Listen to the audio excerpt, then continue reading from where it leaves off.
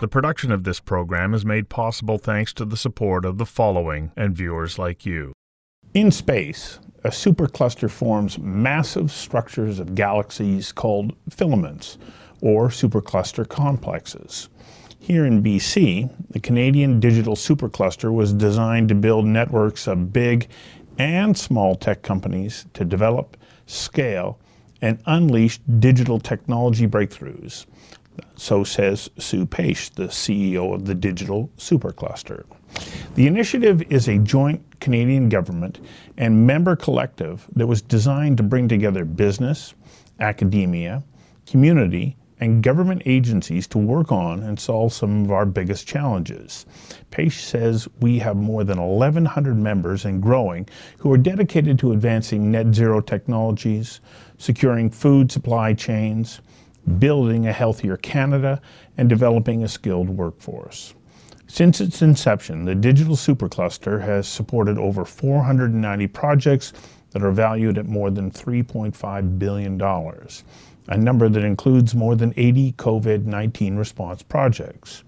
And in 2022, the federal government committed to investing another $750 million through to 2028 in the 5 different innovation clusters.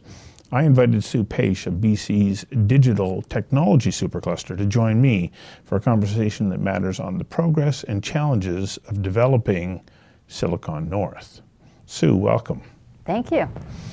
It's a great big hairy audacious dream, isn't it, to be able to create a supercluster. I mean, it's an idea and we want it to be there whole, complete when we say it's there, but it's a lot of work. It's a lot of work. It's one of the most exciting and meaningful challenges I've had in my career. And what better way to build a better British Columbia and a better Canada than to help find ways for Canadian companies to grow by developing and deploying world-leading technologies that solve some of society's and industry's biggest challenges. It's fun. I know. Nice aspiration. One of the things that I understand about the tech sector is they've always been very careful about kind of guarding, well, those are my tech geniuses, they're not yours. But what we're talking about is bringing together a collaborative environment. How do you start to, you started with a clean slate. What were the steps that you went through to start to build this environment? Well, there's no doubt that the model is different. The model is based on 3 elements that are brand new to the Canadian innovation space. First is collaborative innovation. So we don't invest in a single organization or a single idea. We base our activity on the theory that we'll solve big problems better together than we will on our own.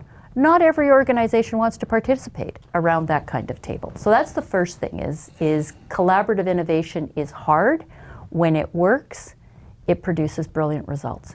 The second thing is this is based on a sharing of the benefits and the product of the collaborative innovation. So it's based on if a product, if IP is developed, we share that around the table. And again, that's different from historical views of the tech sector. It's mine, it's all mine. This breaks down that perspective. The third is we invest in results. Historically across Canada, we've had a supply-based innovation approach where we develop technology and then we try and go and sell it. And we invest in the idea. In our organization, we bring these organizations around the table to solve a big problem, so demand-based innovation rather than supply-based. And once you've created your idea and you've put in a proposal to the cluster and it's gone through independent review and you're selected, the first conversation is congratulations, you're selected, you put your money in first. The private sector must invest in the project and deliver results before there is any co-investment from the cluster. We're stewards of taxpayers' dollars. We take that responsibility extremely seriously. No results, no investment. The result of all that is you get products and services that are actually solving big problems and are being deployed across the province, across the country, and around the world. So help me understand a little bit better how that works. You say you put forward a particular challenge or problem that needs to be solved, and it's almost as though you're putting it out to tender saying, okay, you can be a part of this, but you got to pay to be a part of it, and if it works, well then you're going to get money back. Do I have that right? Almost. The problems aren't solely within our domain. The problems are problems that are identified by industry, by society, by governments. For example, how do you improve access to healthcare services? How do you improve the outcomes from our healthcare system? How do we access critical minerals that are essential for moving to a net zero environment? How do we engage people who are on the margins of the workforce, people who are not just underrepresented in the workforce, but don't have the pathway to get in the workforce? How do we get them included in the workforce? These are big societal and industry problems that come from us, but they also come from our members. And we do put those out there as challenges and then see who comes to the table. Sometimes only 2 or 3, but sometimes a couple hundred. Got to get you to hang on for a second while we take a quick commercial break. We'll be right back. The production of this program is made possible thanks to the support of the following and viewers like you. So what was, I cited in my introduction there that there were more than 80 COVID-19 response-related projects. What were some of those projects and how did they pan out? Mm-hmm. Yeah, so to give you just a sense of how the COVID-19 program came out, a lot of folks, when they get into a mindset, you're going to follow a path until you get to the end. And then I think for most of society and industry, in came COVID and nobody saw that coming. So we got a call from Ottawa, March 16th, so just a few days after things really started to shut down. And the question was, can you help with COVID? And as a Canadian citizen, there's only one response to that: sure. What did you have in mind? And we went out to our membership, at the time a few hundred organizations, and we said, what are some of the biggest challenges and what are some of the biggest problems we can see coming out of COVID? And within about 5 weeks, we had 400 qualifying proposals. These are proposals that have already been reviewed. 400 qualifying proposals with an investment value of $1.4 billion. We had $60 million to invest. So industry and academia were ready to lean in. And the result of having that many proposals come forward was we really did pick the best of the best. One of the ones that I'm going to summarize for you, one of the projects that we picked is led by a company called DNA Stack, a small genomic company in Ontario. And they said one of the biggest challenges we're going to have in COVID is the lack of ability to share research data on the evolution of the virus, because there's a very well entrenched and well understood desire for researchers to protect and control the research for all kinds of good reasons. And these folks said, if we bring some universities and some academics around the table, maybe we can build a way of sharing information and sharing research without the owner of that research losing control over it. This was an idea that was way out there. Fast forward a couple of years, Viral AI is the world's first federated data platform that allows for the sharing and leveraging of research data across multiple domains and multiple geographies without the owner losing control over that data. It's resulted in DNA Stack being one of only 2 companies that was on the World Economic Forum's top 100 global pioneers. Canada only had 2 entries. One of them was the company that came through our program. They've taken that thinking, they've taken that platform, and they've evolved it to apply in a very practical way. If you have a child on the autism spectrum, and you live in British Columbia or you live in Ontario, your access to innovative therapies or research studies or clinical trials has been historically restricted to who you know and who your physician or your medical team knows. Now the DNA Stack platform has been adapted so that any parent who agrees to put their child's genome on the platform will be advised of any treatment, therapy, or clinical trial anywhere in the world that touches that child's genomic makeup. That's game-changing. It sounds to me a little bit like the model that BC Cancer Research and the Personalized Oncogenomics program has employed as well, because the benefits for the mass of society outweigh that of just the individual. But all the people who are involved need to be able to protect their own intellectual property. It's a very interesting model. It's a similar model to the POG program.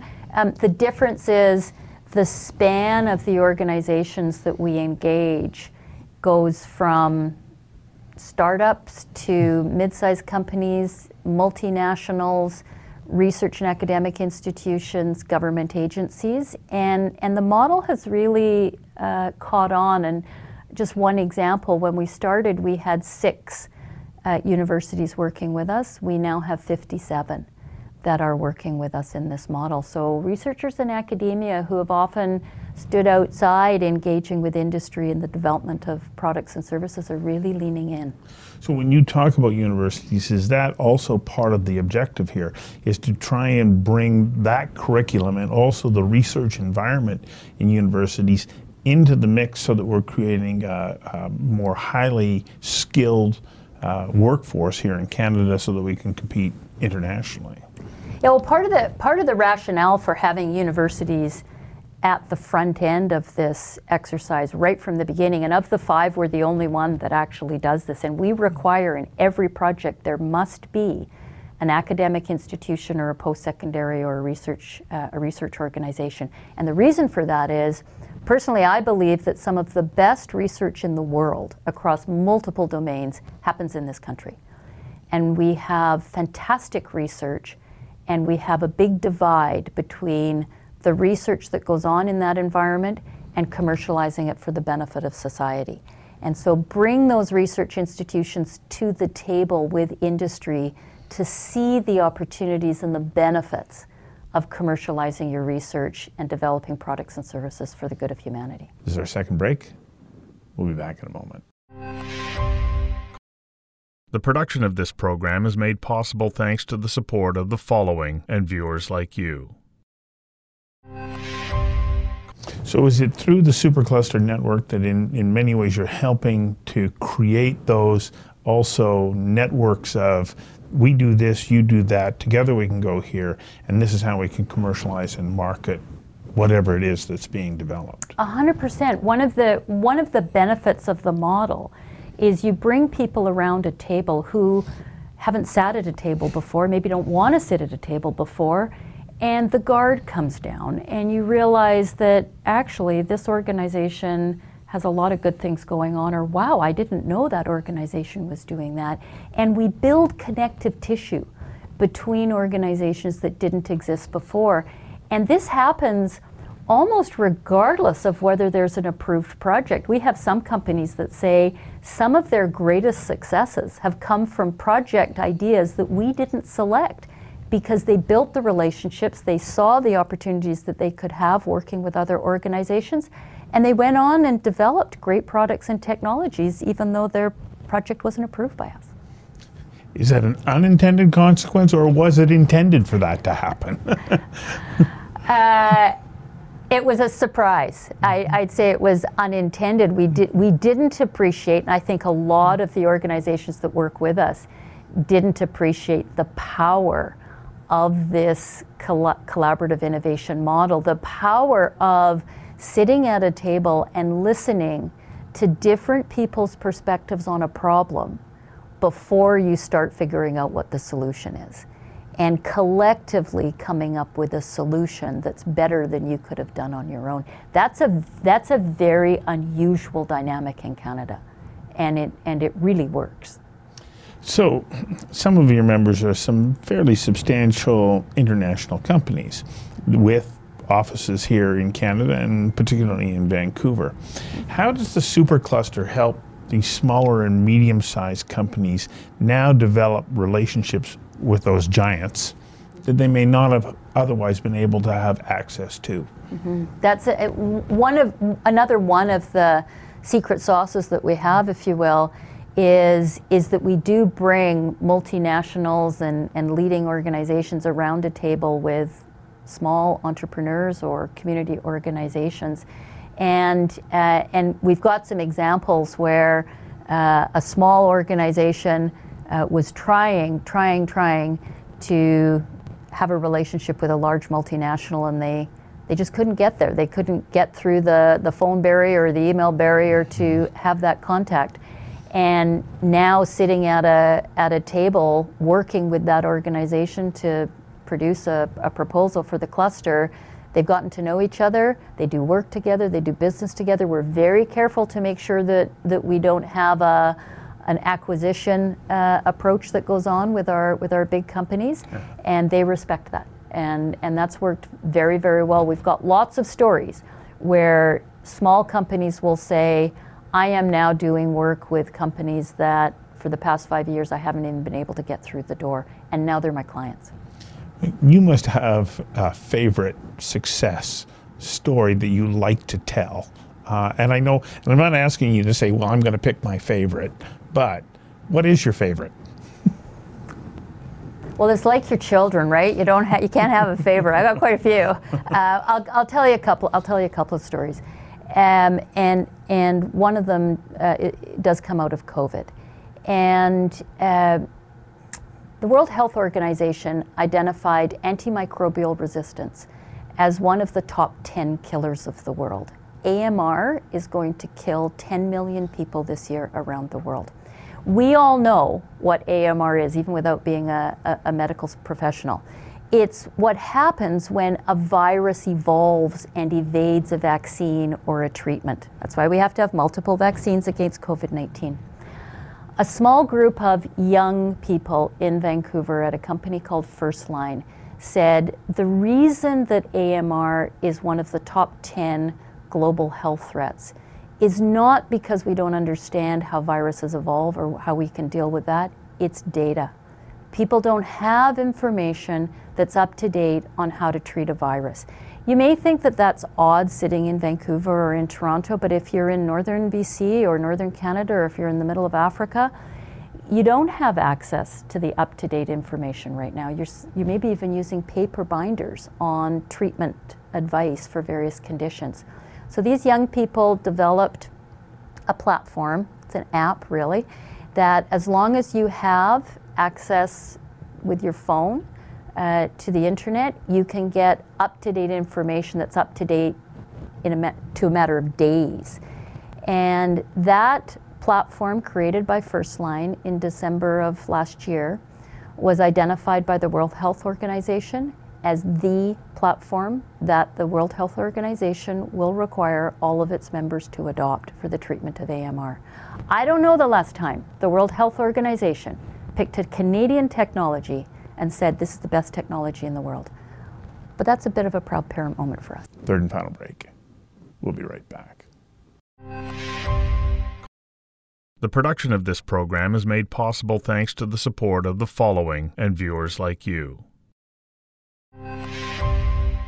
Okay, what has that done for that company? What did they start as, and what are they now, and where do you anticipate they're going to go? So this is all very new. This announcement was made in December. We knew that it was coming down the pipe in the fall, but the announcement was made in December. Of course, if the world is coming to buy your technology, you have a revenue stream that you might not have otherwise had. You have a profile that you might not have otherwise had. And you have growth opportunities that are beyond your wildest dreams in many ways. And so First Line is on a very proud and wonderful trajectory for a group of young researchers. So when you see a small company like that, though, take off for what are legitimate reasons, one of the big challenges, of course, is having the funding to get from pre-revenue to revenue. Do you help play a role there as well? Because as you say, you do bring funding for some once it's been proven out, but are you able to help companies facilitate them through those very important financial gaps that can be created? Well, what we found is we don't provide funding in that respect, but what we found is that we create the relationships that allow them to meet and build relationships with potential investors. The other thing that the supercluster model does is it brings credibility. A lot of small organizations that have fantastic ideas, first of all, don't know how to commercialize the idea or then how to market the product that they've produced. We help them with that by putting them in this room with organizations that are really good at product development, really good at marketing and sales and promotion. And the second thing that we do is when you're presenting to a potential investor, if you can say, I've got the backing of the Government of Canada and the Government of British Columbia through this program, and that's what's helped me produce the product, that gives a certain level of credibility to an investor that wants to take a closer look at your company. Okay, because not everything can be perfectly rosy all the time. What's your big challenge ahead of you right now?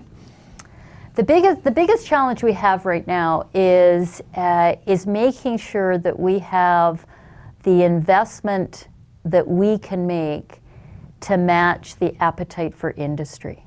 I will say that 5 years ago, if somebody said, you will have this much interest from industry and academia in the program, I might have been a bit skeptical. We were fully invested of the 5-year investment that we had from the Government of Canada. We were fully invested at the end of year 2. And then you're out looking for other investors to come in and keep the energy going. And we've got new investment now from the Government of Canada that's effective April 1st, and we've already predicted that we will be fully committed of that investment in probably 2 years. So that's supposed to last 5 years, though. So that is a challenge. That is a challenge. So are you able to also attract other investment into the fund? Yeah. So we saw that challenge coming when we got into the COVID program in 2020, and basically we're fully committed by the end of 2020 of our 5-year investment, and that does cause you to lose a little sleep. And so we were very fortunate that we had the province of BC looking very closely at what we're doing, and the province of BC really leaned in and stepped up and made some dedicated investments that helped us continue on. And now we're looking at other investors. I mean, our goal is to be a globally recognized, internationally respected innovation enterprise. Think of the likes of Battelle or Nesta or Fraunhofer, where international investment dollars are coming into British Columbia to support the kind of innovation that we're doing. We don't see our future as being tethered to short-term agreements with governments. As much as those have been critical to get the organization going, the longer term, we see ourselves as an international and global innovation enterprise that attracts dollars to British Columbia and Canada. We think we can do it. Well, I wish you great success. Thank you. Thanks for coming in today. Thanks very much.